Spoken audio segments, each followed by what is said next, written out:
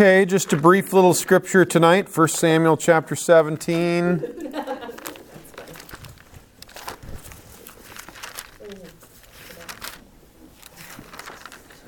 And we will take a look at all 58 verses. So,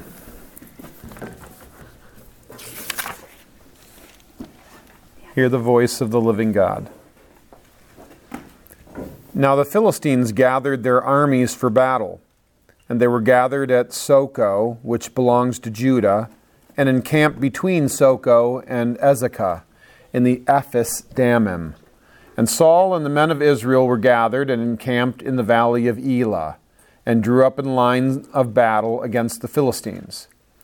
And the Philistines stood on the mountain on the one side, and Israel stood on the mountain on the other side, with a valley between them. And there came out from the camp of the Philistines a champion named Goliath of Gath, whose height was 6 cubits and a span. He had a helmet of bronze on his head, and he was armed with a coat of mail, and the weight of the coat was 5,000 shekels of bronze. And he had bronze armor on his legs, and a javelin of bronze slung between his shoulders. The shaft of his spear was like a weaver's beam, and his spearhead weighed 600 shekels of iron.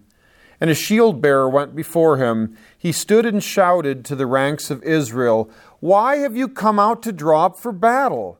Am I not a Philistine, and are you not servants of Saul? Choose a man for yourselves and let him come down to me. If he is able to fight with me and kill me, then we will be your servants. But if I prevail against him and kill him, then you shall be our servants and serve us."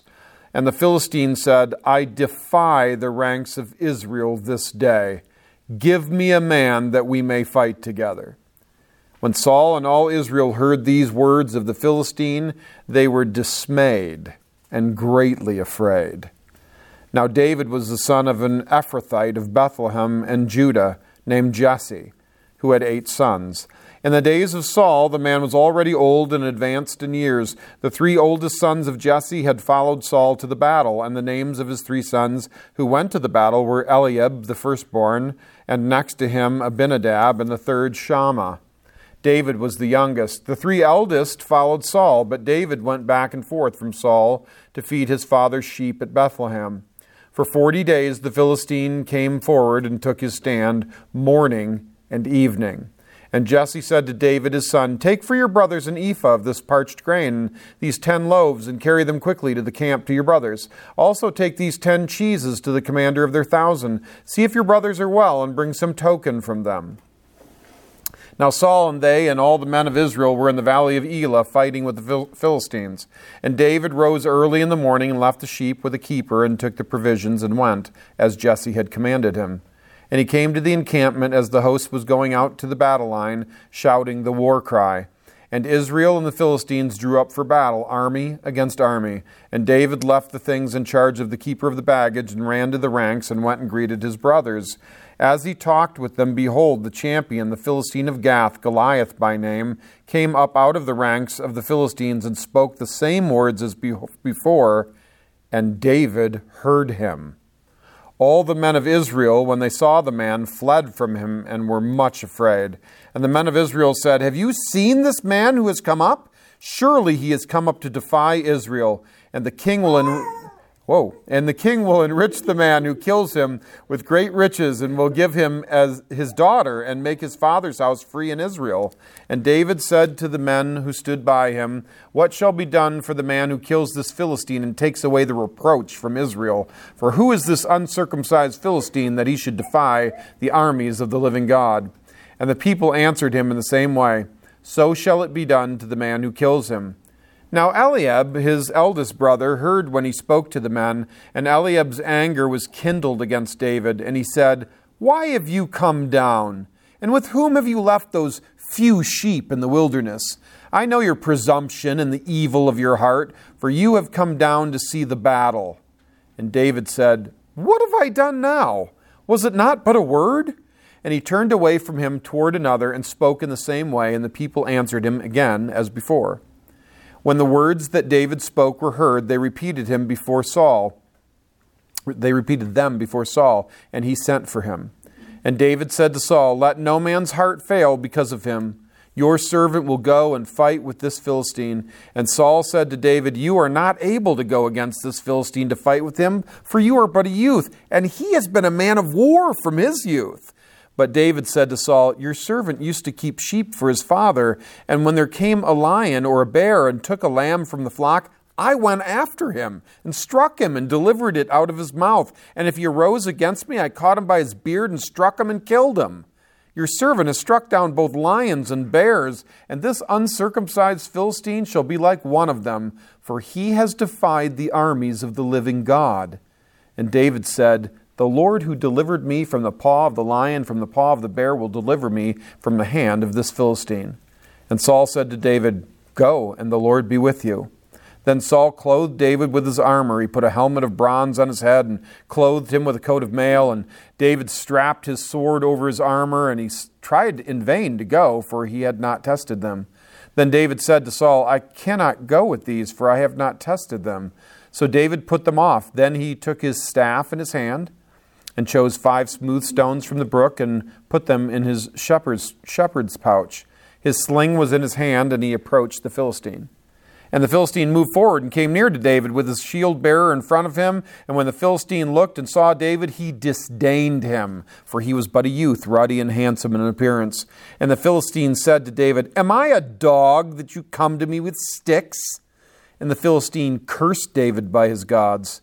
The Philistine said to David, "Come to me, and I will give your flesh to the birds of the air and to the beasts of the field." Then David said to the Philistine, "You come to me with a sword and with a spear and with a javelin, but I come to you in the name of the Lord of hosts, the God of the armies of Israel, whom you have defied. This day the Lord will deliver you into my hand, and I will strike you down and cut off your head. And I will give the dead bodies of the host of the Philistines this day to the birds of the air and to the wild beasts of the earth, that all the earth may know that there is a God in Israel, and that all this assembly may know that the Lord saves not with sword and spear, for the battle is the Lord's, and he will give you into our hand." Well, when the Philistine arose and came and drew near to meet David, David ran quickly toward the battle line to meet the Philistine. And David put his hand in his bag and took out a stone and slung it and struck the Philistine on his forehead. The stone sank into his forehead, and he fell on his face to the ground. So David prevailed over the Philistine with a sling and with a stone, and struck the Philistine and killed him. There was no sword in the hand of David. Then David ran and stood over the Philistine and took his sword and drew it out of its sheath and killed him and cut off his head with it. When the Philistines saw that their champion was dead, they fled.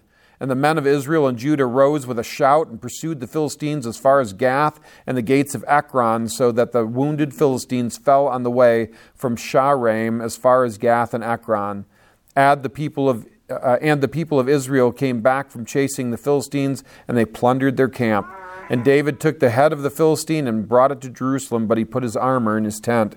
As soon as Saul saw David go out against the Philistine, he said to Abner, the commander of the army, "Abner, whose son is this youth?" And Abner said, "As your soul lives, O king, I do not know." And the king said, "Inquire whose son the boy is." And as soon as David returned from the striking down of the Philistine, Abner took him and brought him before Saul with the head of the Philistine in his hand. And Saul said to him, "Whose son are you, young man?" And David answered, I'm the son of your servant Jesse, the Bethlehemite." Okay, so here's a little outline for you. This is where we're going. 1 Samuel 17, the main idea we want to walk away with tonight is this: God's champion defies all expectations. I am on, yes. I'm recording right now, my voice on the machine. God's champion defies all expectations. And so, as we think about that, I just want you to think about, as we begin, all of the situations that we find ourselves in that seem like nobody could possibly pull us out of this kind of a problem. You know? I mean, whether it's our mom lost on a highway somewhere, or whether it's our husband without a job, and wondering if God will help you to stay in the home and in the church that you love, you know, and whether it's you can weather yet another baby lost. And you could fill in blank after blank here, right? We live in a fallen world. We live in a world where people get sick and die. We live in a world where people are evil and hate God's people. And we live in a world where we are constantly running into people who are defaming God's honor. And we're right there in the middle of it. And I think this story, if we'll allow it to speak freshly to us, will enable us to trust not in ourselves, but in God's champion who defies all expectations. That was certainly the case in this story that I've just read to you. This real story that has happened in the history of God's people. So as we build this case, as I try to convince you of this truth that you already know, that God's champion defies all expectations, I want you to think first about the first part of this story. And I think this story sort of maps out our own story. And the first point we see is that without him, that is, without God's champion, all goes as men expect. In other words, if we don't see God's champion, if God's champion doesn't show up, then kind of everything that we see is what we get. Everything goes according to not only Christians' expectations, but everyone's expectations. And as we look at how this story opens, I think you'll see that point is true. I mean, consider the setting here, this setting of a battle being drawn up, armies, approaching each other. One army with a champion, and the other army without a champion. So without a champion, all goes horribly the way that you expect, right? I mean, it's the bleakness of battle without a leader, without somebody to charge in front and have a game plan and have some sense of success in front of them that they will lead you in. I mean, consider how the story begins. It just in way of geography, you've got a map I provided for you there. The battle takes place in the valley of Elah. Now, that doesn't roll right off my tongue. And likely none of you went, oh, I know exactly where that is when you heard it. But what's interesting is it's in the foothills, and it's in this region that sort of sits in between Bethlehem and Gath. It sits in between the city that Jesse and his family is from, and the city in which this Philistine champion Goliath is from. And it's really dramatic fashion that this text opens. I mean, the armies the army of the Philistines is on one slope, and the army of the Israelites is on the other, and they're facing off against each other, and they're looking down into this valley. They're opposing each other, looking at the floor of this valley, and on that floor emerges the Philistine champion, and he is a sight to be seen. I mean, if you pay attention as a Bible reader, if you want the fancy name for it, it's called pace retardation. It means the pace of the narrative slows way down, and you get lots and lots of description about something. The author's trying to ramp up something for you here. I mean, we get so many words of description about the Philistines' champion, and while I won't recount them, I've already read them to you, and you've read them in preparation for tonight. Consider just 3 things that I'll highlight. This guy's 9 foot 6 inches tall. Now, I love watching the NBA, and there ain't nobody that tall. I mean, if you're 7 foot 6, you are an absolute freak of nature. This guy's 2 foot taller than that. Any building you've ever been in, this guy has to stoop down, whether it's a courthouse with a huge entrance. I mean, this guy is massive. He's wearing 126 pounds of armor. Now, I'm smart enough not to ask women their weight, but maybe there's somebody here that's about 126 pounds, or used to be 126 pounds. And this guy's wearing not everything, just his armor is that heavy, okay? And oh, by the way, he's got a spear, not the whole spear, mind you, just the iron head, the part that's going to impale somebody. Just that front end is 15 or 16 pounds. A bowling ball, if you will, on the end of a really big, long pole. Try to carry that, much less use it, right? I mean, this is an impressive, if you weren't facing off against him, right, champion. He's an absolutely terrifying champion if he's coming against you. And what's more, not only does the other side have a champion, but he is calling out for who the champion on the other side is. Come meet me. In verses 8 and 9, just let your eyes drop there again to pick up the narrative. 8, why have you come out to draw up for battle? Am I not a Philistine? Are you not servants of Saul? Choose a man for yourself. Let him come down to me. Essentially, he says, let's do single combat here. Why have massive loss of life here in this battle? I'm here. Send your guy. That's the challenge. And at that point, crickets. Nobody wants to go face off again. I mean, can you imagine this guy? I mean, I can imagine a foe much shorter, much much less mighty than this. That I would be like, nah, I'm out, right? And nobody is coming out against him. No one answers the call, and not only is he calling out for a champion. I think this is not in a library doing a book study where this is happening. These are soldiers. Everybody there is a fighter, and not one of them answers the call. And what's more, not only do they cower in fear against this other champion, this champion is doing more than taunting them. He's taunting their nation. He defies Israel. He speaks with contempt. He mocks them. He taunts them. No one answers the call. You would expect Saul to answer the call. Remember what Saul looks like? I mean, just go back a few chapters, chapter 10, verse 23, and remind yourself of how he's described. Remember when Israel was looking for their first king, right? 10:23. Then they ran and took him from there, and when he stood among the people, he was taller than any of the people from his shoulders upward.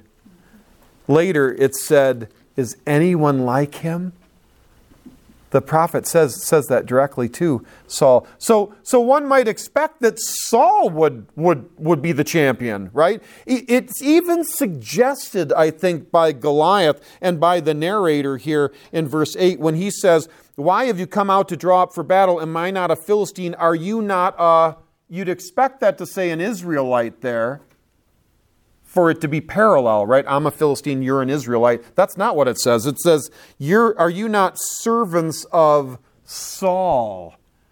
I believe this is even more taunting here to say, like, why does the big man Saul that you all serve come on down here? You know, I get that sense from the structure of that sentence. Or you might have expected one of David's older brothers to come down and face off against this Philistine champion. I mean, verse 13 names them. Do you see that? The 3 oldest sons of Jesse had followed Saul to the battle, and the names of his 3 sons who went to the battle were Eliab, the firstborn, and next to him Abinadab, and the third Shammah. Why do we get all this detail? Why doesn't it just say David's brothers there? Because we just read their names. We just read their names in the last chapter as they were marched before Samuel. Let's just take Eliab as an example. Look at chapter 16 and verse 6. When they came, that is the Jesse and his sons, Samuel looked on Eliab and thought, surely the Lord's anointed is before him. Why? Well, it doesn't say straight out, but we get it by reading into what the Lord says in response to him in verse 7. But the Lord said to Samuel, do not look on his appearance or on the height of his stature, because I've rejected him. So in other words, Samuel has looked on Eliab and said, this is an impressive dude. Surely this is the next king of Israel. In the same way, the people had thought when they sized up Saul earlier, right? And so we might have expected Saul to answer this call. He didn't. We might have expected one of David's brothers to answer the call, and they don't. No one's motivated to fight for God's honor here. No one's motivated to rescue God's people here. No one has any concern of loss of life of his brothers in arms here. No one has faith that God would bring deliverance. Just like the spies in Numbers 13 that was sent into the promised land, they only saw big guys and they were afraid. And that's what this text looks like. Without God's champion, all go as men expect. People just remain in their fear. They remain under the taunt of the world. And this is Satan's greatest tool, isn't it? Or one of his great tools. To get God's people afraid. This is one of the ways that Satan roars and prowls and tries to take God's people out. By getting us to be afraid and not to have faith in God's champion. You know, I think that this satanic reference is even hinted at in our text. You don't hear it in the ESV, but if we were to read for the New American Standard, in verse 5, when Goliath is being described, he's being described as wearing scale armor, perhaps reminiscent of the serpent in the garden. But nevertheless, without God's champion, all goes as men expect. But then we move forward in the narrative and we learn this next piece of the argument. When he arrives, when God's champion arrives, men don't expect anything then either. It's crazy to think that God's champion would actually arrive at the battlefield, and no one would recognize him, and no one would hope that anything else might happen because of his arrival. You see, God's champion is humble. I mean, look at how David here is described. Look at verses 14 and 15. He's the youngest. 15. He went back and forth from Saul to feed his father's sheep at Bethlehem. He's not a committed warrior. He's a shepherd, and he's doing double duty. And a shepherd's work is nothing to anybody. And so we see him here as this humble, younger brother, nothing guy. And that's what God's champion often looks like. Look at verses 17 and 18 also. Look at this honorable work that his dad gives to him. I mean, look at verse 17 there. Jesse said to David his son, take for your brothers, the real soldiers, an ephah of this parched grain and these 10 loaves, and carry them quickly to the camp to your brother. Also take these 10 cheeses to the commander of their thousands. See if your brothers are well, and bring some token from them. So not only is he the youngest, not only is he the shepherd, now he's doing this sort of really lowly work of just bringing some refreshments to the people that are really doing the fighting. And so because he's comes in this humble estate, nobody recognizes him. And so no one expects anything different because he's arrived. In fact, even when they start to piece together that this guy might be God's champion, men oppose him. And that's what we see in this text very plainly.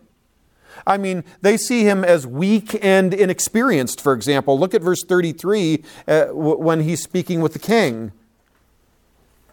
Saul said to David, you are not able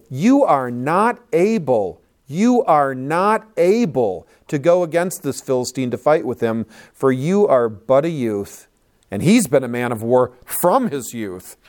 So, you see, when God's champion hits the scene, men size him up the way they've been sizing up their enemies. They use the same measuring stick. And so when he arrives, they expect nothing else is going to change, that his arrival is meaningless and he's not going to be able to accomplish anything for them.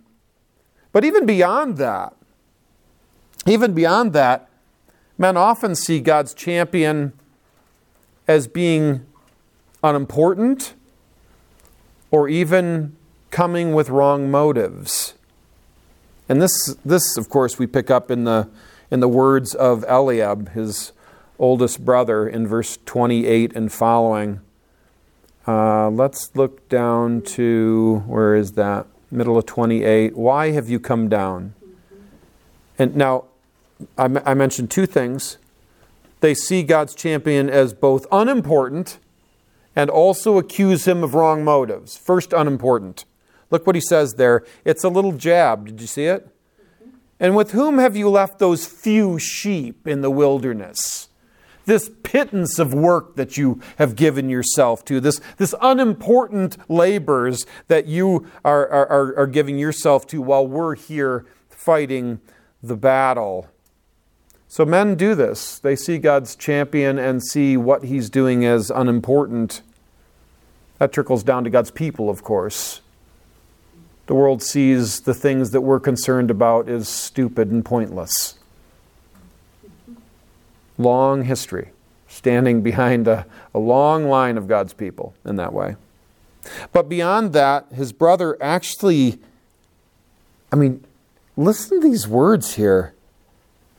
Listen to, he says presumption, but he's being presumptuous. The irony, right? He says, I know your presumption and the evil of your heart, for you have come down to see the battle. In other words, you've come down just to glory in the gore. I know your heart. Who says that? How could one man even know another man's heart? But again, just as with the scaly armor of Goliath, I think here we hear the hiss of the serpent.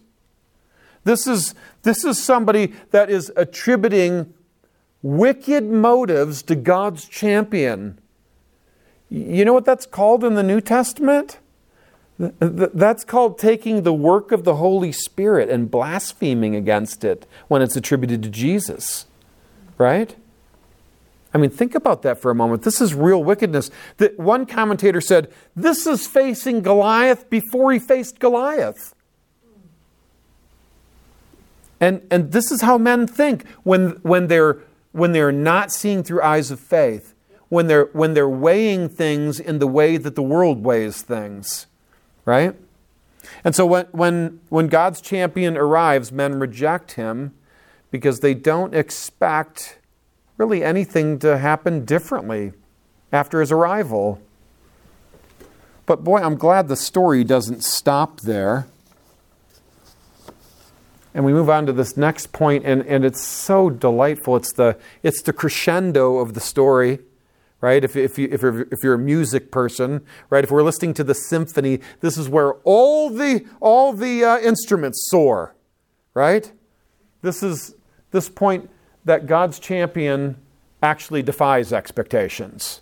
That his arrival, despite what men might think, actually does alter the situation of God's people. God's champion looks nothing like God's people expect, but looks exactly like God expects. Think about this for a minute. The setup comes chapters earlier, right? First, look at chapter 15 and look at verse 28. This is after Saul has failed to wipe out the Amalekites as God commanded, concerned with his own glory, not the Lord's, building a statue to himself, patting himself on the back. And Samuel comes and announces God's verdict. Verse 20, what did I say, 8? Samuel said to him, the Lord has torn the kingdom of Israel from you this day, and has given it to a neighbor of yours who is better than you. There's somebody coming, the prophet says, that's not like you. You're what the world expects. There's somebody coming that's better than that. And if we go back even a couple of chapters earlier, in chapter 13 and verse 14, it's said in even more striking terms, this is yet another time that Saul has been disobedient. And he says here, Samuel says in 14, now your kingdom shall not continue. The Lord has sought out a man after his own heart. That's God's champion. Not somebody that looks like the world expects, but somebody that God expects to look precisely this way. A man after his own heart. What is that exactly? That's a phrase we've heard if we've been in church for a minute, right? But what does it mean? What does it mean for a man to be after God's own heart or to share God's heart? I would submit to you that it means this, that his heart beats with the desire for God to be glorified and honored and to defy anyone who opposes that. Mm-hmm. That's God's champion. God's champion has God's own heart where he is zealous for God's glory and will defy anyone who tries to silence that glory or to steal it away. And this sets the stage for God's champion. Because there's been an opponent throughout this chapter, an opponent to God's glory. It's been Goliath coming before everybody and tearing God's name down. There's this word defy or mock or deride. Those are all coming from the same exact Hebrew root. It appears 6 times and it's evenly dispersed throughout the narrative. This idea of Goliath defying God and his armies, or even the Israelites themselves saying what he's doing, that he's defying God's armies, and then in David's indignation, his righteous indignation, saying, What will happen for the man who goes out against this man who mocks God? You see, God's champion sees that when somebody defies God's people, they're actually defying God. He recognizes that. In fact, we've heard this little phrase, the battle cry, a couple times in this narrative. That's the battle cry for God's champion. When somebody speaks a word of dishonor against God's people and against God himself. In fact, we know this to be true because of what David says. Look there in verse 26. Now, this is very interesting. Verse 26, check me on this. I think it's the first time David speaks in the Scriptures. He was silent when he was anointed, right? I think this is the first time David speaks. And when he speaks, listen to the words now. Verse 26. What shall be done for the man who kills this Philistine and takes away the reproach from Israel? For who is this uncircumcised Philistine that he should defy the armies of the living God? Friends, it makes a difference for there to be a champion that thinks the existence of a living God actually sets his course. And all that would defy, that would try to bring a reproach upon him, that's his battle cry. And so, as I said, his look, the look of God's champion, it defies everyone's expectations. Nobody thinks he looks like a champion, right? But he acts differently than everybody else that he's fighting for, right? Nobody else, remember, answered the call. And Goliath has been mocking God and his people since the beginning of this story, since the beginning of this battle. Notice all the words that he uses there. He calls him an uncircumcised Philistine. Why does he say that? Because Philistines are outside the covenant of the living God. Right? And he talks about this idea of a reproach. All throughout the New Testament. We're in 1 Timothy in Sunday mornings right now. And that whole book is about don't be a reproach on God's church. Live right. Be godly. Right? Do this and don't do that. Why? So that the word of the Lord won't be dishonored. Right? That language is all throughout it. God's people are supposed to be all about not bringing reproach upon God and actually honoring Him in everything they do and say. And when somebody stands up and opposes the living God, you and I, right behind David, we're to be God's champion in that way. Not because we're all that. Not because you're some warrior. Not because you're the bravest of the brave. Not because your faith is better than my faith or something like that. No, but because we have faith in the living God. We have been made to be in covenant with Him based on the Lord Jesus' death and resurrection. And so we stand in that line behind David. And we should, and so this is the part of Be Like David that we ought to take up and wear that t-shirt. But what happens? God delivers in miraculous fashion here. But even before He does, David remembers that this is how my God has always delivered me. I mean, did you see that in verses 34 through 37? This is where he's talking with the king, and he's saying, no, listen, I'm all set. I can totally go up against this guy. I've been up against lions and bears. Now, I don't know if you've seen the movie The Revenant. I ain't going up against a bear. That lamb's going to get eaten, and I'm going to be hightailing it the other direction. Right? A lion? Forget about it. Right? Now, we could wrongly hear those words and essentially go like, David was just the man for this job. He was actually the best warrior Israel ever had. He had skills. I mean, to kill a bear, right? But let's pay careful attention to what he says here. He does talk about that experience, right? But look at what he says in verse 37. The Lord who delivered me from the paw of the lion and from the paw of the bear will deliver me from the hand of this Philistine.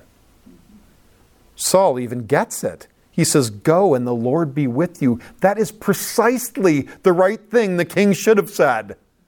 So in a moment, he probably, I'm sure, speaks words that he doesn't realize at this point, right?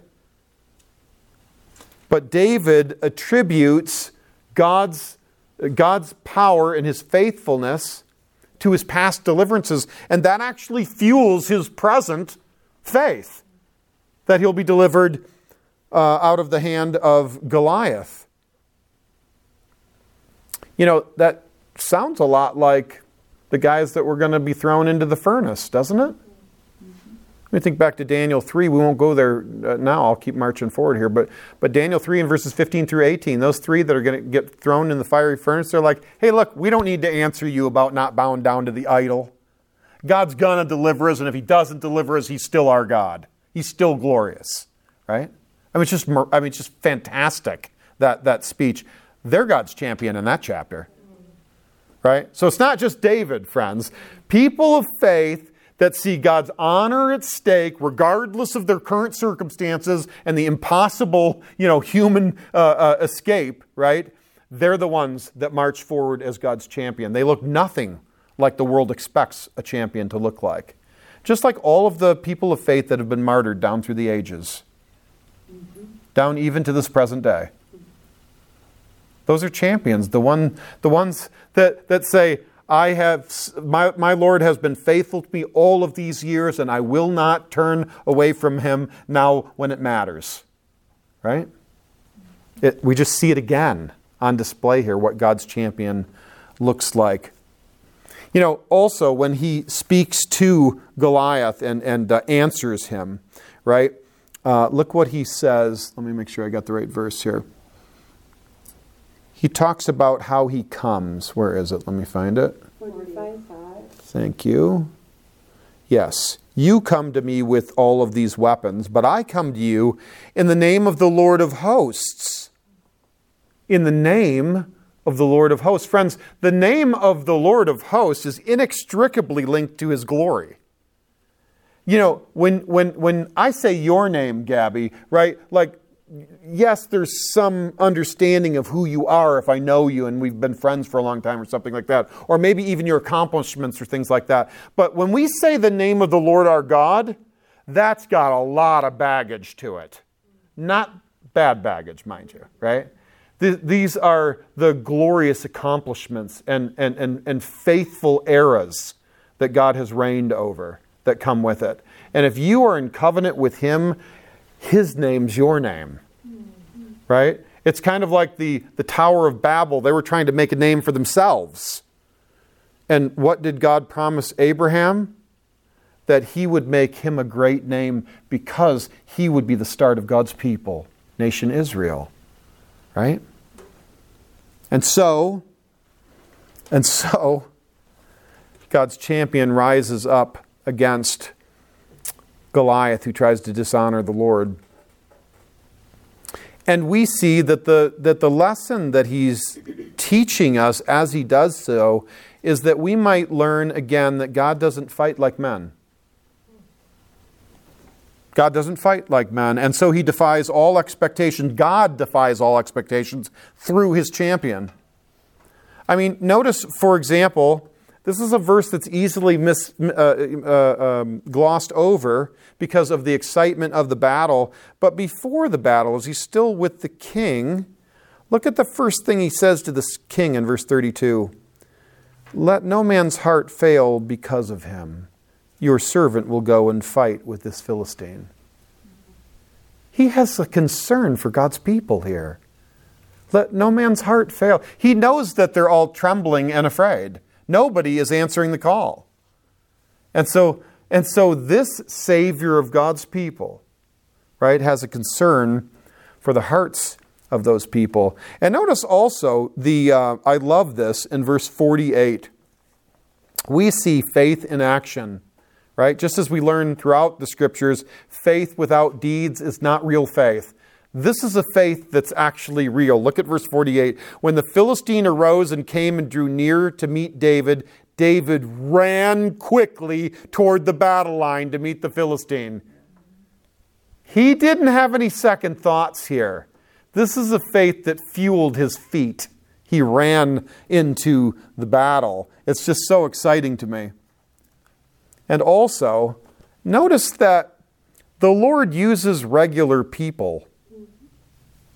And he uses the skills and experience of faith that God has given those people. I mean, look at verse 49 there. David put his hand in his bag and took out a stone and slung it and struck the Philistine on his forehead. Now, think of this. He's running towards the battlefield, towards this 9'6" guy, and he just sort of, like he wasn't in the battle, just sort of puts his hand in his pocket.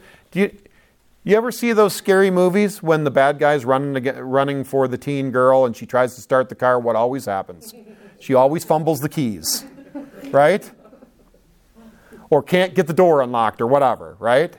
It's nothing. Reaches into his pouch, pulls it out, it doesn't drop the stone, puts it right in there, no problem, and because that's how he fought off bears and lions. And God uses regular people to protect his honor and to deliver his own people. He doesn't even have a sword. That's really explicit in the text. He has to use Goliath's own sword to cut his head off. David also, think of this now. Think of the geography that I explained at the front end. Going down to the floor of that valley was not unlike going into the grave, because men had no expectation he was coming back out. God's champion faces death and emerges from the grave victorious. It's hard not to see a picture of the Lord Jesus Christ here. And what's more, the enemies were on the run after that, and God's people had victory. Not just God's champion, but God's people vicariously through him. Those Philistines beat it. They ran, look at that map, they ran back to their cities. They were beating it out of Dodge. They did not want any part of a battle that included a champion like that defies expectations. Okay, let me bring this home. We have this last little bit, this weird little conversation between the king and his captain, which is very weird because the chapter before makes very explicit that David's already working for Saul, and he already knows who his dad is and where he's from and whatever, and I don't know why he doesn't know here. I don't know if he's forgotten because he rules over so many people, or he thinks he's so important and a peon musician he doesn't need to remember. I don't know. But I think why this is included here is for this last point. The opponent of God's champion, they continue in their worldly expectations. What's he asking about? What family is this guy from? He wants to know about this guy that has just beat Goliath. He's promised his daughter to who will ever kill Goliath, we are told earlier in the chapter. And so he wants to know what kind of guy this is at least. Perhaps, he has actually taken the prophet's words to heart and might suspect this is the guy that's better than me. It's hard to know. But the point that I'm trying to make is that despite this miraculous deliverance, Saul's not rejoicing here. He wants to know something about this guy. We need to know where he's from. We need to know something about him. And he charges his commander to go figure it out. So, how does this text anticipate the Lord Jesus Christ? In Luke 23, and verses 35 through 37, I'm not going to read the whole thing. I'm going to just read a few of these lines. You'll know them right off. The rulers scoffed at him, that is Jesus hanging from the cross, saying, "He saved others, let him save himself, if he is the Christ of God, his chosen one." The soldiers also mocked him, saying, "If you are the King of the Jews, save yourself." What really made them mad a chapter earlier was when he said this. They asked him if he was the Christ, and he said, "From now on the Son of Man shall be seated at the right hand of the power of God." And they lost their minds. But the truth that runs in the background of both of those texts, where men didn't expect a Savior like that, they didn't expect a king like that, a Messiah like that. It's what Jesus said, recorded in John 18:36, "My kingdom is not of this world." He goes on to explain, if it was of this world, we'd be fighting the way that men fight. But inasmuch as it isn't, I go to the cross. That's my recap of that text. Right? Because of this, we can walk in his footsteps. Because of what Jesus Christ has done, because he has gone down into the valley of Elah for us and defeated the champion of our enemies, even the curse of sin and death itself, and has come back out with death's head cut off in his hand. Because of that, we, friends, can face all of the trials that God gives us. We can walk in his footsteps, zealously defending God's honor by both the way we react to trials and also what we say. David says more than he does in this chapter, by the way.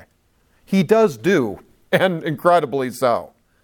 But he's got 3 speeches in this chapter, and they're all fueled, full right to the brim with faith. And we need to be like that. We need to be able, or we need to be willing, rather, to walk into those times when people are dishonoring God zealously. Because Jesus Christ has already won our biggest battle, and so what are we afraid of? Right? After all, 2 Timothy 1:10 tells us that he abolished death. That's our champion. That's what our champion looks like. And so God's champion defies all expectations. And so we needn't fear like Saul and all of the soldiers of Israel. But we need to have eyes of faith. We need to not size up our problems the way the world does. And And closely on the heels of that, we need to look not for solutions the way that the world looks like, but we need to have eyes of faith and expect that a God that has already cut off the head of death will also deliver us in this battle as well. So that's the message, I think, of David and Goliath in this chapter. I hope that's a blessing to you guys. Thank you so much. God bless you.